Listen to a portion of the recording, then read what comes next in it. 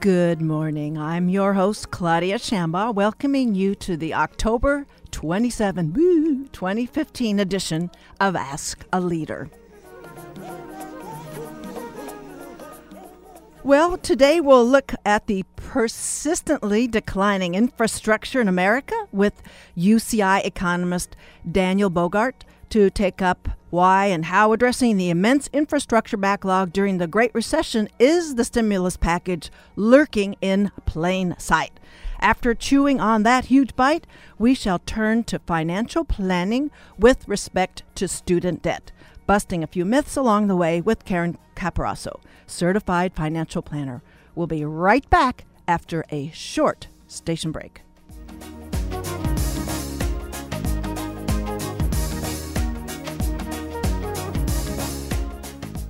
Welcome back to the show. My first guest is UCI economist Daniel Bogart. I've puzzled, or perhaps the word is fretted, over how far our country is willing either to run our infrastructure into the ground or delay moving us into the 21st century. And I guess it's every time I read another Paul Krugman editorial, I'm reminded it's right there. The stimulus package is in the infrastructure reinvestment. So quaint or crumbled, our infrastructure could be getting a good deal more attention, especially as the Great Recession hangs on over us even now. Dan Bogart completed his BA in math and his BS in economics at the University of Minnesota and his MA and PhD in economics at UCLA. His research interests include the politics of infrastructure in Britain during other centuries, but I know that there are lessons learned there, and maybe it's a more homogeneous society that was able to deal with their infrastructure situation that may not be comparable, but there may be lessons learned all the same. So Daniel Bogart joins me in studio today. Welcome to Ask a Leader. Thank you, Claudia. The Great Depression and the Great Recession, by the way, which is not over, as I've been mentioning, and we'll say it again, they have many aspects in common. Both were severe, long-lasting. Both had an available labor pool, tending with protracted unemployment. Interest rates were then low and are still low, and the nation's need of massive upgrade of infrastructure. The difference, and I mean a really huge difference, though, is the stimulus package. We had the WPA, the CCC. We had all of those programs, but it's not happening now. The present conditions are perfect for this kind of stimulus package, but relatively speaking, would you think, though, that our need for this infrastructure is even greater than in the 1930s?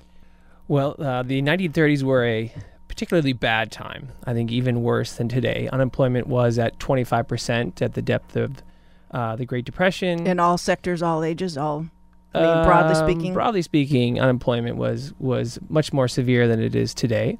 But I think it's a nice comparison to make. At that time, there were huge needs for infrastructure. There was a huge unemployment problem. Interest rates were low, and it was an obvious way to help stimulate the economy and help propel long-run economic growth. So I just want to make a few just sort of general points about, I think, where we are in our infrastructure. And I think, first of all, there's no doubt that the American economy would benefit from a lot of infrastructure investment at this moment. If you look throughout various reports by respected organizations, Department of Treasury, American Society of Civil Engineers, and so on, you'll see that there's the evaluation of our infrastructure at the moment is very bad. So there's grades that are given to various infrastructure sectors and our state of infrastructure as a whole in the U.S., and it's a bad grade. It's a bad grade. No, it's a grade you wouldn't want to bring home to your parents. Solid waste does the best. But as you said, in preparing for this, you were saying that the American Society of Engineers, they have a vested interest in advancing certain infrastructure. So I don't know if they see that solid waste management is infrastructure that's maybe low-hanging fruit, higher profit margins, and that kind of a thing. But the best grade for them is solid waste management, and lots of them are hovering in the D's, folks. The other grades. The grades are generally bad. And they also give us some grades by sector, so they make some recommendations on where investment is needed the most. But I think, as Claudia was suggesting, there's an issue here, and where do we put what sectors? First, one issue is how much should we invest in infrastructure as a whole, say compared to education or health, Another issue is how much should we invest in water, transportation, energy, sanitation, etc. And I think there we need to be very careful about the reports that we're given. We have to ask, what are the interests of the groups that are arguing we should invest in transportation or we should invest in sanitation? Those are groups that might expect to benefit from the contracts that are awarded. So I think what we really need is we need a public dialogue on where we think infrastructure is needed. We need expertise in government. We need our public officials to put their name on it and make a case for why infrastructure is needed in certain sectors. We do need to listen to the private sector and get their input as well. But I think we need a broad discussion of where infrastructure investments should occur, because any one group has an interest to push their own agenda. And I'll give you one example of that. There's just last night on the news, there was a big report about I think it's called the California Alliance for Jobs. They're emphasizing how poor our roads are in California, and there's no doubt that the roads are in a poor state, but they have an interest in developing road infrastructure, and we have to ask ourselves, hey, maybe rail transportation, maybe building more schools, those might be better investments. So we need to have a dialogue about that. Right. I mean, and they're maybe not using as much a factor as another entity would, that there's carbon footprints with choosing that mode of transportation that's using the road. There's a sort of paternalism in investing infrastructure that directs consumers to other choices for transit and that kind of a thing. So there's a lot riding on where infrastructure is invested. So definitely. So, well, you're talking about putting your name on it. Well, let's put the name is getting only put on sequestration, spending caps, debt ceilings, and all that kind of thing. We're running the clock. The leadership is running the clock on these really very small details that were never an issue in previous legislative sessions. So it's, I think, for maybe economists and other policymakers, it must drive you nuts to see the sort of the literacy opportunity dwindling around these kinds of, these are very pedestrian things. This is housekeeping. Let's move on. Let's talk about whether we need it, where we put a new wing, put another story on the house. Yeah, I think politics, very frustrating and puzzling to lots of experts and people who are trying to make, I think, useful recommendations about what can benefit the American economy, the American public as a whole. I just on the politics, I would just make two comments. I think one problem is there is particularly on the right, there is a distrust of public officials. So there's a sense in which if we gave the public works departments, the Department of Transportation, Department of Energy at the federal or the state or local level more money, they would not spend it wisely. Okay, so there's a lot of resistance to spending, and I think the high-speed rail project in California is a good example. Many people are upset with how that project was designed, is being implemented, and so that's just breeding more resistance, right? So that's one issue. I think also, though, we have to appreciate that infrastructure has distributional effects, okay? And some projects are going to benefit some groups more than others. They're going to benefit perhaps the working population, the higher income earning population, maybe less. In some other cases, they might benefit the poor population. So we have to think about, what are the priorities of different groups? And I think for a lot of people, the main priority at the moment is health and education.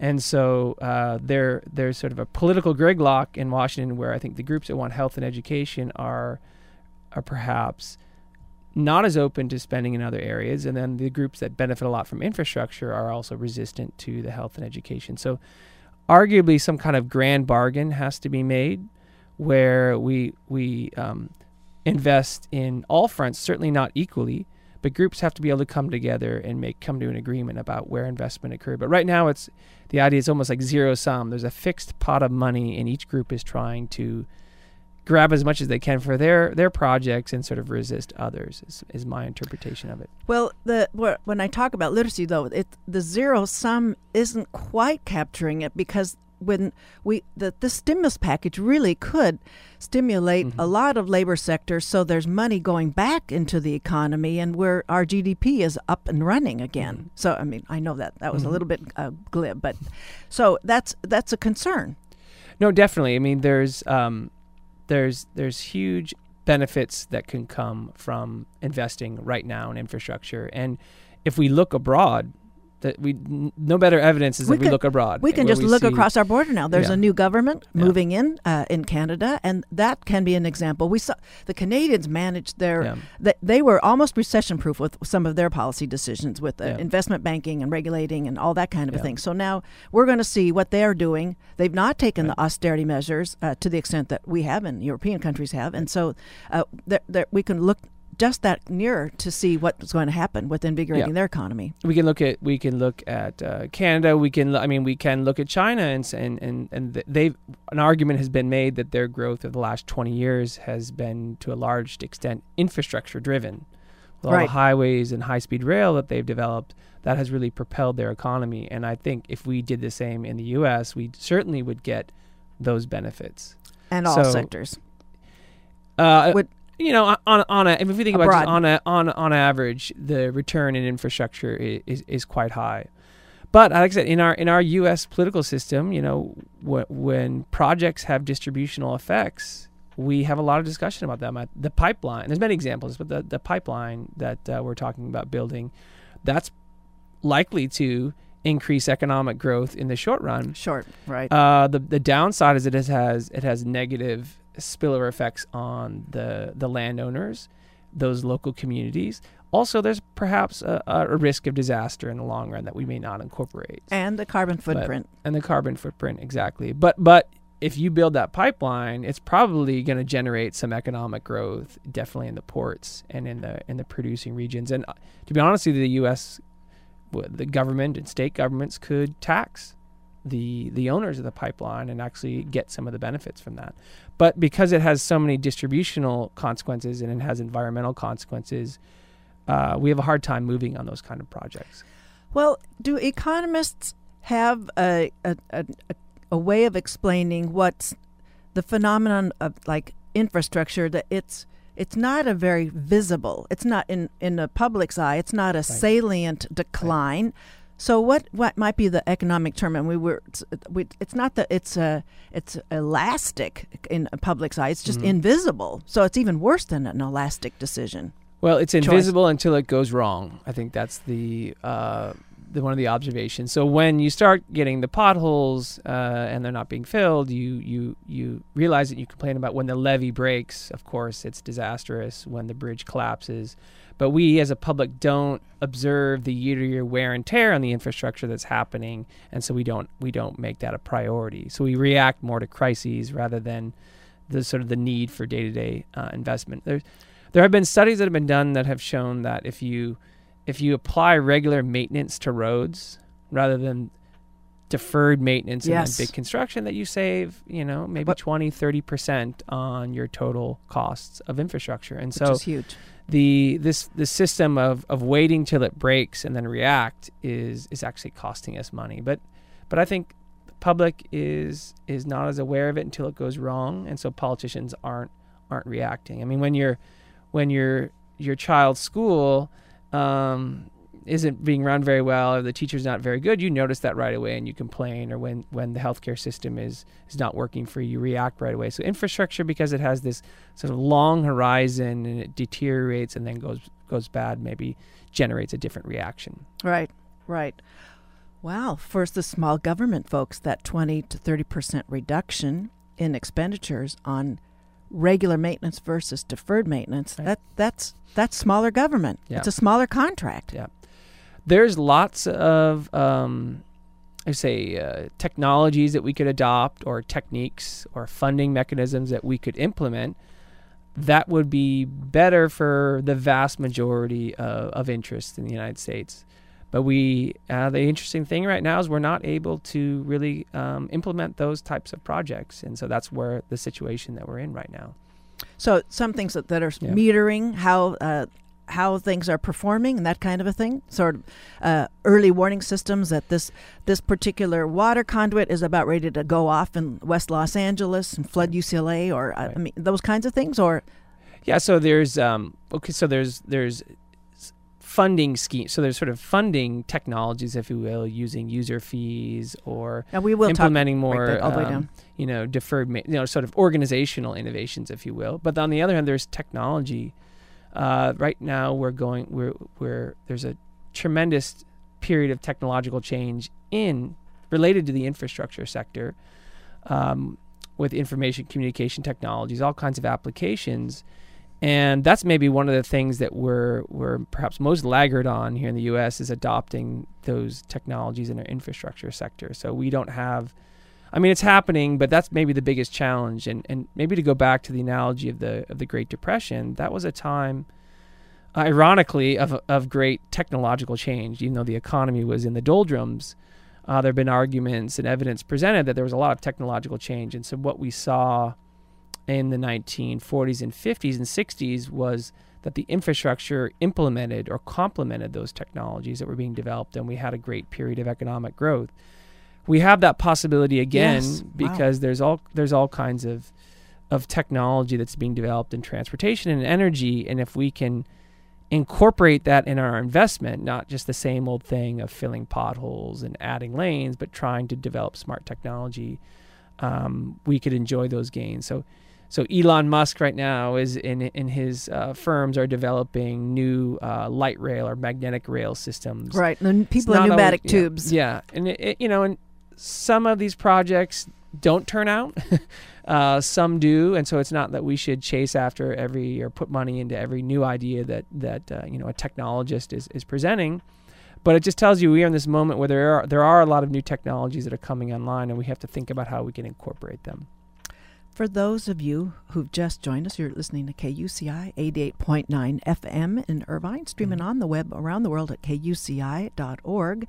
My guest is Daniel Bogart. He's an economics professor here at UCI, and we're taking up the measure of whether infrastructure investment makes sense at this moment. And it's now, the interest rates are really good. They're going to go up by increments, of course, but they're poised to be raised. But this is money's kind of cheap right now. So it's I'm concerned about the timing as we move into some of the funding mechanisms for any kind of stimulus package to reinvest in infrastructure. I ran myself way off to the edge there.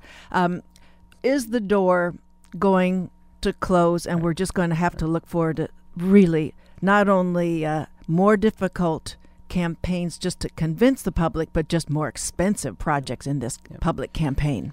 So you're exactly right that right now interest rates are historically low and have been so for at least 5 to 10 years, and this is a great opportunity for the U.S. and all global economies to invest, because the financing costs are a big part of the cost of infrastructure. And so I'm actually on this optimistic about the medium term.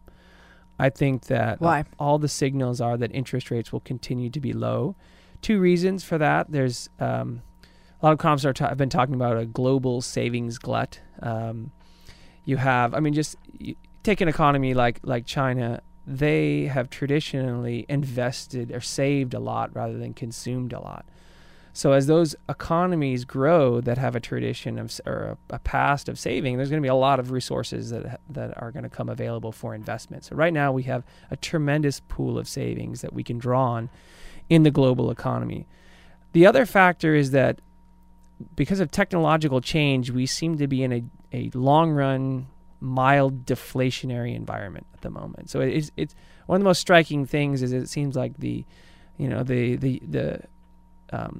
Federal Reserve can increase the money supply, but interest rates just they don't seem to budge. We have low interest rates, we have low inflation, and I think improvements in, say, energy, exploration, communication technologies, there are a lot of factors that are driving prices down. And so I foresee when you have low inflation that's compatible generally with low interest rates, and all the projections are that for the next 5 years interest rates will still remain low by historic standards. So I think the window is still open, and actually at the moment I think there is a lot of projects that are being developed. So people are acting on those low interest rates. Well, the American Society of Engineers, with not an exhaustive list, but a pretty heady list, puts the deferred, I don't know if you call it deferred maintenance, the infrastructure investment opportunity or need at about $3.1 trillion. Yeah. And that didn't even include, I know, the telecommunications tab, which is another, upgrading everything, the internet in every municipality, every household. So do you give it a different number? So just to correct you, they recommended 3.1 billion. I think it was something like that. So I did a little calculation. The U.S. economy GDP is 18 trillion. So these numbers get so large that you forget what they mean. But basically, they're recommending. Right now, we invest about 1.5% of our GDP in infrastructure. They're basically recommending that we invest about 2.5% of our GDP in infrastructure. So they're suggesting a sizable increase. So should we do that? I think there's no doubt that would generate a lot of economic benefits. But I would just say we should also consider what investing another 1.5% of GDP in health or education would do. I think that's the question. So it's broad public sector investments. How useful are they? And so we could say public sector as a whole. How useful is that? Then we could say education, infrastructure, health, and then within those sectors we could start asking about sewage, transportation, energy. So there's sort of a layer of conversations, but they're basically suggesting a 75% increase over what we do right now. Yes.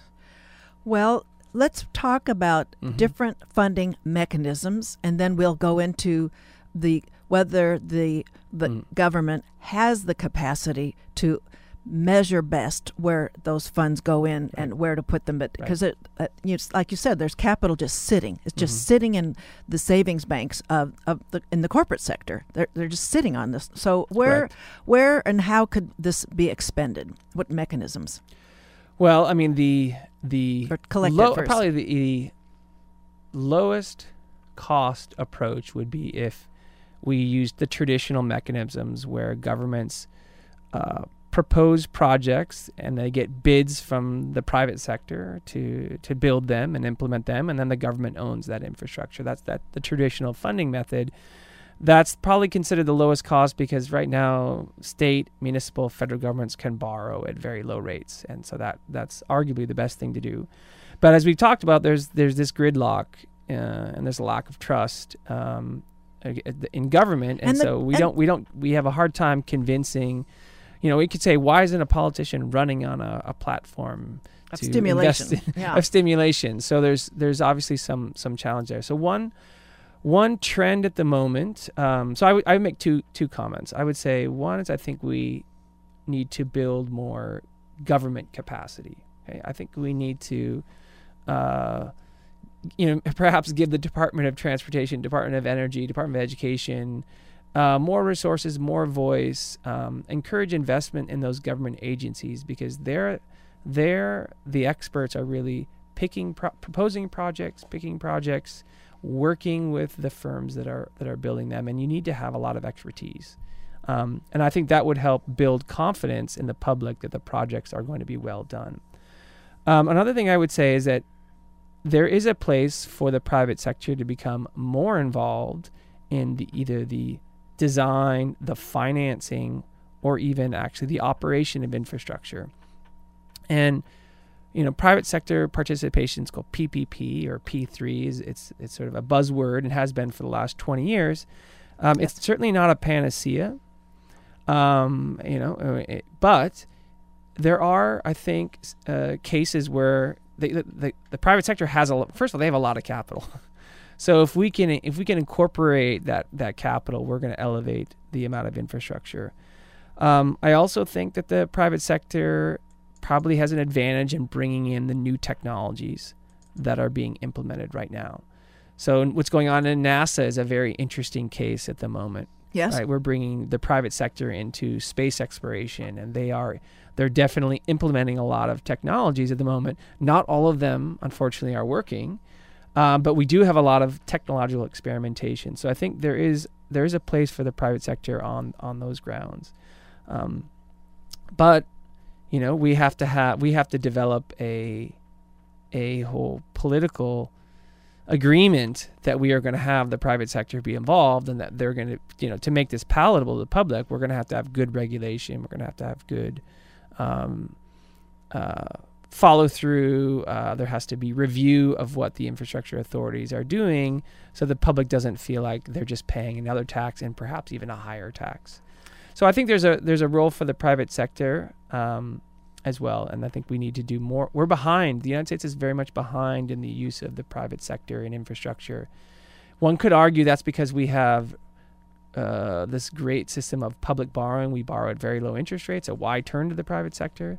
But I think there is some other advantages beyond just financing. Well, there was the short-lived Build America's Bonds program. Mm-hmm. So was there some template there that helps us administer the funding from the feds all the way down to the state and local levels? Well, I'm not familiar with that bill, but did it fail in Congress? Or it was the Recovery Act. It expired. It expired. Okay. So it failed in terms of the support. The support ended. Sustained support. Okay, it was allowed to expire. Yeah. I would just say one thing related to that is that I think sometimes we think of infrastructure as a way to generate jobs in the short run. So in the stimulus, I really did like the discussion among the Obama administration about let's not let a crisis go to waste, that we should use this opportunity to invest in the future, not just to provide jobs. And so I think that's one of the things maybe where infrastructure sometimes fails, because we use it just as a way to stimulate the economy, which is one of the nice benefits of it. But it also has this important function of supporting our society in times that we're of expansion or normal economic activity. And so we don't want to just think about infrastructure is good for providing jobs in the midst of recession, even though that is one of its benefits. So that's, I think, a good case where people aren't really serious about thinking about what infrastructure we need. They just said, well, let's throw some money at this sector because we'll help stimulate the economy. Well, I remember when the peace dividend that the Clinton administration had, yes, that there was a concern about the military industrial complex was going to become a contractor industrial complex, and we had to be very careful about that private entity participating and sort of pulling more resources than was equitable in of the public's money, their use of the money. So but they're not. Is that an issue that still looms, though, that they're poised? Definitely. So that's where the PPP is. There's so many ways in which infrastructure can go wrong. So I think the Indiana Toll Road Authority is a great example. At the moment, the state of Indiana awarded this contract to maintain and operate toll roads in Indiana, and subsequently the firm went bankrupt, and that led to a lot of redistribution delays, and so the involving the private sector introduces a whole nother range of issues. And so what I would say, if we do go that route, we need to really invest a lot on the public governance side. Okay, so that was earlier referring to government capacity. We need to have we need to think a lot more about our regulatory environment, our government agencies, because they're the ones who are going to be interacting with these authorities. They're going to be designing the contracts that the private sector enters into. And there's a lot of evidence that the contractual terms matter a lot. So, for example, how are the contracts awarded? Are they awarded in a competitive bidding environment? That matters a great deal, right? As sort of how effective the project will be implemented. So, if we go private, there's a lot of risks, but those risks arguably can be manageable if we invest on the public governance side or develop those agencies. I guess the other part of let's say one of the big appendages on the elephant in the middle of the room is not so much the lack of trust in government, but the wish to discredit the current administration. If Right. that administration posts a success, then your party out of power doesn't get has a harder time pushing that administration out. So our campaign here to deepen the role of government in mediating and administering this infrastructure investment it's a long way. Yeah, I think infrastructure is a very good example of a public sector that's probably suffering from the current political climate. Indeed, where it's better if you make the party, if you're the opposition party, the party in power, look foolish or wasteful, and rather than supporting investments that develop your economy. So that certainly is a problem with the national politics. But at the state level, arguably we have less of those types of political conflicts. So there's some possibility. In California, we have that luxury, but not all state governments. There's others that are. No, there isn't. But there is. I think there's more agreement, say, in Georgia or in Virginia or Texas at the state level, and even in California, about the fact that we do need to invest in infrastructure. The problem, I think, for the states is a lot of them they have balanced budget amendments. They don't have the ability to spend a lot, and they also don't have the regulatory capacity to really implement these projects. The federal government does, but as you say, the federal government is currently paralyzed. So that's the dilemma we're in. That's the appendage on the elephant, definitely. So you were saying, though, it's a dicey project to stratify the priorities, but do you have any sort of amongst the sectors, the roads and bridges, transit, which includes rail, energy, water distribution, sewage treatment, schools, telecommunications, are there favorites in there? My favorite, it would be urban transit. Okay, so it gets a lot done. I'm a big fan for. So general feeling that I have: cities are our engines of growth in the U.S. economy, and so making cities, the transportation networks, the sewage system, sanitation systems within cities more productive would be super valuable. So there's an implicit critique here of the high-speed rail in California because that's connecting cities. But I see a huge need within cities. So it's relatively easy, I think, to get from LA to San Francisco by air right now. I think the big problem is you can't get around Los Angeles. A couple years ago, I lived in South Pasadena, East Los Angeles area, and you were commuting here from there. No, I was before 2003. I was on sabbatical. Okay, I was on sabbatical there. That's right, when you were at Caltech. Yeah, and they had the Gold Line, which runs from Pasadena into downtown LA, and it runs through diverse neighborhood, some low-income areas, people who would have a hard time affording a car and paying the parking fees in Pasadena or LA. That seemed like a wonderful system, help to bring people to work at a relatively low cost. I think we need to make investments like that over a lot of intercity travel. Okay. Invest in our cities. That would be my main point. And that gets the addresses the carbon cities footprint. Are the end. Yeah, the city, exactly. And it has a lot of benefits, and city's engine of growth deals with the carbon footprint. And there's a lot of movement on this front, so I am optimistic about it. And the Gold Line is extended to another, several miles, I think is it. I always dream, every time I'm stuck on the 405 interstate, I'm thinking a fixed rail right down this meridian. It's just gets me salivating. I think we need more in Orange County, I would also add as well. I think in Orange County, on light rail, we're pretty deficient. The train system we have runs through one section of Orange County, but it doesn't run through the section where most people work. So and that diminishes its utility. So I would just locally, I would add that. Right.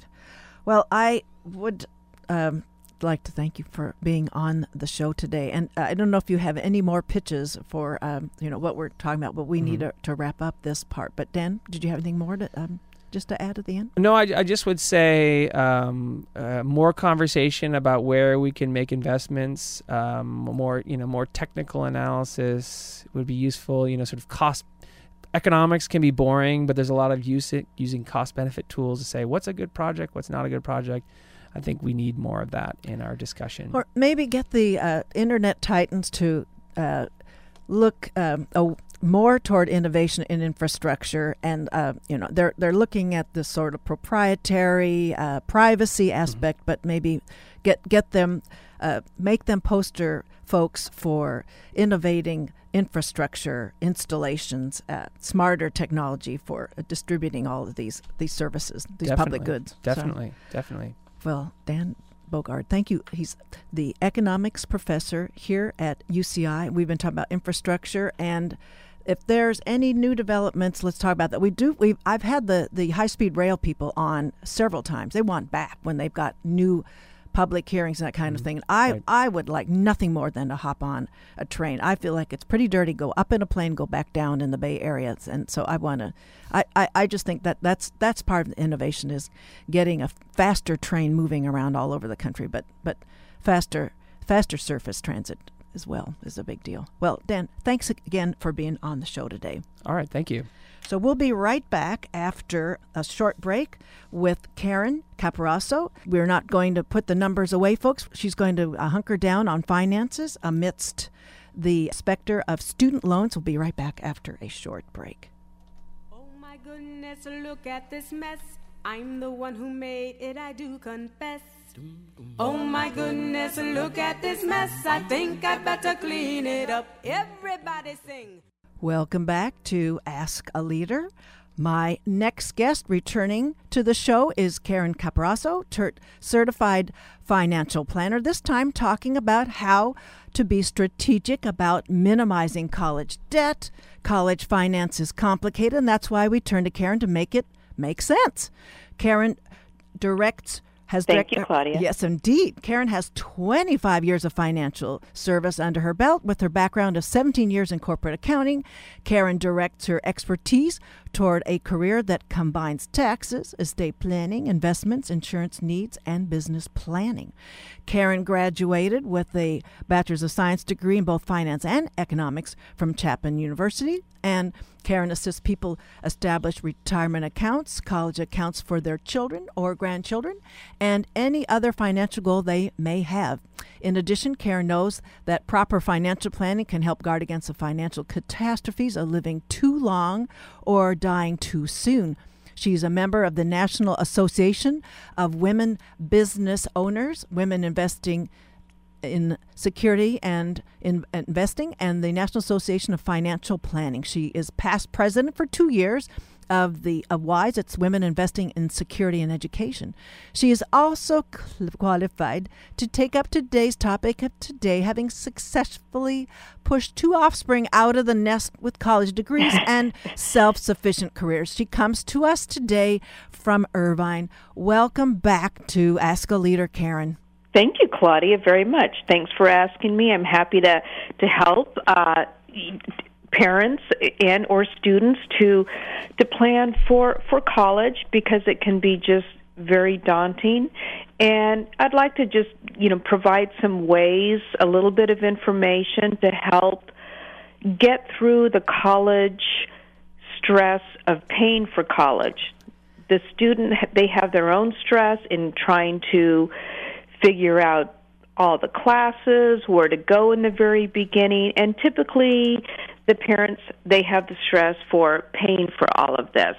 And, I also want to provide a great website before we start, just so the listeners know you don't need to try and remember everything that I'm saying, because if you go to the website, www.studentaid.ed for education.gov, you can find a wealth of information on filling out the forms on all the student loan programs, and they offer video also, and in some cases on this website there's even Braille. So there you go. Well, that website is a tremendous source of information for everyone. Well, I'm going to start out with the very general practices approaches. Karen, let's have you start with good household practices, a 2-prong approach.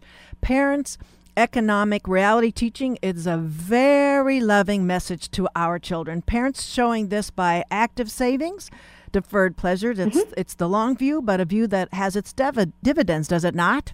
Yeah, it absolutely does. And really, as a parent, I know a parent myself, with my daughter has graduated from school. My son is in his 4th year of school. The being a role model is very, very important as a parent, and teaching kids how to pay themselves first, always put away for savings, always think about must-haves versus like-to-haves. We can't have everything that we want, just like Mick Jagger in the Rolling Stones song. You don't always get what you want. It's true, and we have to, as adults, prioritize and think about college for our kids and how that's going to be paid for. And starting early is your best bet. And I have some clients who, and I think that this is a great job, the saying, it takes a village.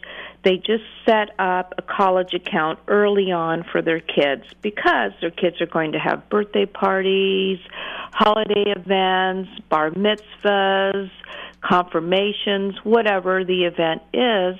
And oftentimes, family members and friends, they want to give something, but they don't really know what it is that the child wants. And really the best bet is if they give maybe a small gift for the child, and then if the parents have already established a college account with an account number, just ask the family and friends to contribute to the college for their kids, because that way everyone can be involved. It does take a village, and your guest will know that they're providing a future for your child. So you can set up college accounts, honestly, with as little as $250 just to open it up, and then it's always there. So starting early is very, very key, not waiting till the last minute, and really helping your child to also partake and be part of the process by putting away money and just establishing a good routine savings habit, not just every now and then, but you have to have some type of a plan, even if it's putting money in an envelope or something where you do show your child saving for the future is very, very important, and you just have to prioritize your needs. And the indulging our children continues onward when after they're launched and maybe they're coming back home. It was an interesting piece that I read recently. Is the bank of mom and dad has its downside because your own assets for retiring and supporting yourself can be a real problem you're creating for yourself. So why is this important from what you've seen when parents need to cover their retirement? Boy, and really a lot of adult kids, are coming back home, and it really is a struggle. It's called the sandwich generation because you're trying to launch your kids. You want them to be successful. You want them to be emotionally successful and happy, and you want them, more importantly, to be financially successful so that they can go ahead and take on all the financial responsibility that life brings. And then being a sandwich generation as well, oftentimes you may have to take care of your parents that didn't do the savings that they should have or just weren't able to do it.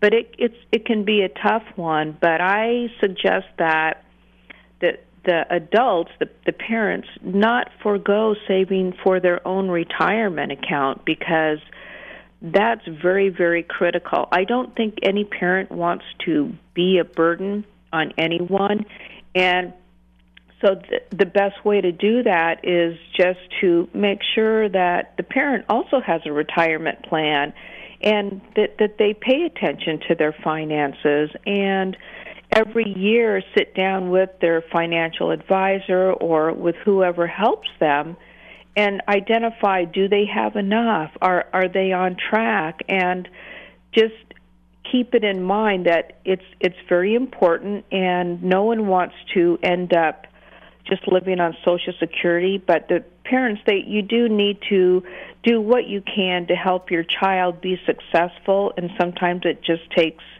tough love. But as an adult, you don't want to forego your own planning and your own responsibility of planning for your retirement. And to overindulge, Claudia, that's a great question, because many times people live on above their means, and they don't take care of basic responsibilities that they should. And you see it all the time in your practice, in your workshops, that people just refuse to stare the scarcity of resources down to their detriment. Exactly, and they seem to want to live in the moment. Like, this is great, vacation, yes, I want to go to Europe, that's perfect, I've been wanting to do that. But then everything's a trade-off. You can't have everything. If you go to Europe, are you taking from savings that you really will need 10, 15 years from now? Maybe instead of going to Europe, you could scale down your trip and go to Zion National Park right here in the United States, something like that. And everything's a trade-off, and so you just need to be aware of your finances and just check in with your planner at least annually, so you don't end up in a bind, because then it's panic city.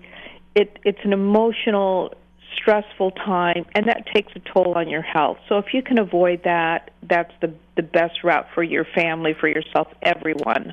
Well, let's get on now to the college tab. Parents just don't think that they should save because they're thinking that they'll be penalized by both the feds and the university's calculation in the college tab. But the reality, Karen, is that we can't expect to get the free money in terms of the Pell Grant or the grant money that the college awards under its own criteria. But let's talk about that myth that that savings is going to all be nabbed by those institutions. It's rather it's the earning is what's part of that formula that the expected family contribution is. Exactly, and it really is a myth, and I have heard that people want to protect their own savings, and for whatever reason, they think that someone else, the government loans or government aid, is going to come to everyone's rescue and pay for college. And that's simply not the case. And you really do need to put away your own money. And yes, there are grants, there are merit aid awards from individual colleges that are given out, or discounts. But you have to plan on bearing the majority of that cost. And what a school will do, and again, it starts with the FAFSA form, or the free application for federal student aid. And if you refer to the website that I gave a little bit ago, and we'll put it up on the podcast summary, so it'll always be around with the show. Oh, okay, very good. And if you start with the FAFSA form, which you would prepare that for maybe in the senior year of the student's high school, and start to complete the information. It's very detailed. You have to, as a parent, give your earnings and indicate your assets, your retirement, what your mortgage loan is if you own a home, what the value is, and this information, it's called EFC, or the expected family contribution, is a number. It's a critical number that will be used by the college to determine how much aid the student can receive. So this form, the FAFSA form, will start out with a couple of different, with a formula which would take the cost of the college, or it's called COA, cost of attendance, and less your EFC, which is what the family can contribute based on their income, and then that will determine how much aid the student may be able to receive, or a loan. But it's not by any means going to pay for the full school tuition. There are Pell Grants, Perkins loans, but these are for really, really needs-based, low-income families. Those would be a loan that maybe not a lot of people would really actually be able to obtain. There are different loans. There are PLUS loans for parents, which means parent loans for undergraduate students that a parent can take on and qualify. But then there's limits on that loan. For instance, I believe it's $5,500 a year for the first year, $5,500 for the second year, $6,500, and then I think $7,500. Now, again, these are loans. That's a lot of times the best that you can get, and they do carry low interest rates. But loans, by definition, have to be paid back. So there are different ways for a student and a parent to work together, but you have to do a little bit of research, and you certainly can't assume that you're going to be given a free ride, a free scholarship through college. Now, there are, based on the individual college, they may hand out what they call merit awards, and the merit award will take a student's what they bring to the school. Maybe, for instance, they are a fantastic violin player, and the school wants that student for their orchestra, or they're a fantastic soccer player, or they may even have some unusual hardship that they have overcome. So at the student aid or financial aid office at the school, it's good to find out about what is available, and the school will give discounts if they find that the situation is worthy and they'd like to bring that particular student in because they have a fantastic expertise. But there are ways that you can get discounts. So maybe that's, if you can't obtain a full loan, maybe the parent and student can pursue getting a discount based on a particular activity that the school finds to be of interest and strong desire for that student. But there was an interesting article the New York Times had last Friday, was that you can't. It's a very difficult wager, though, the parent has to make, though, early on. What is that special criteria that any one college? They all have different criteria for what's the standout feature that brings them for that merit grant. So it's there is no guarantee, and you may have to go. No, there really is not, and it could be that the school that the student wants to attend, they don't have a particular need for that particular expertise of the school, the student.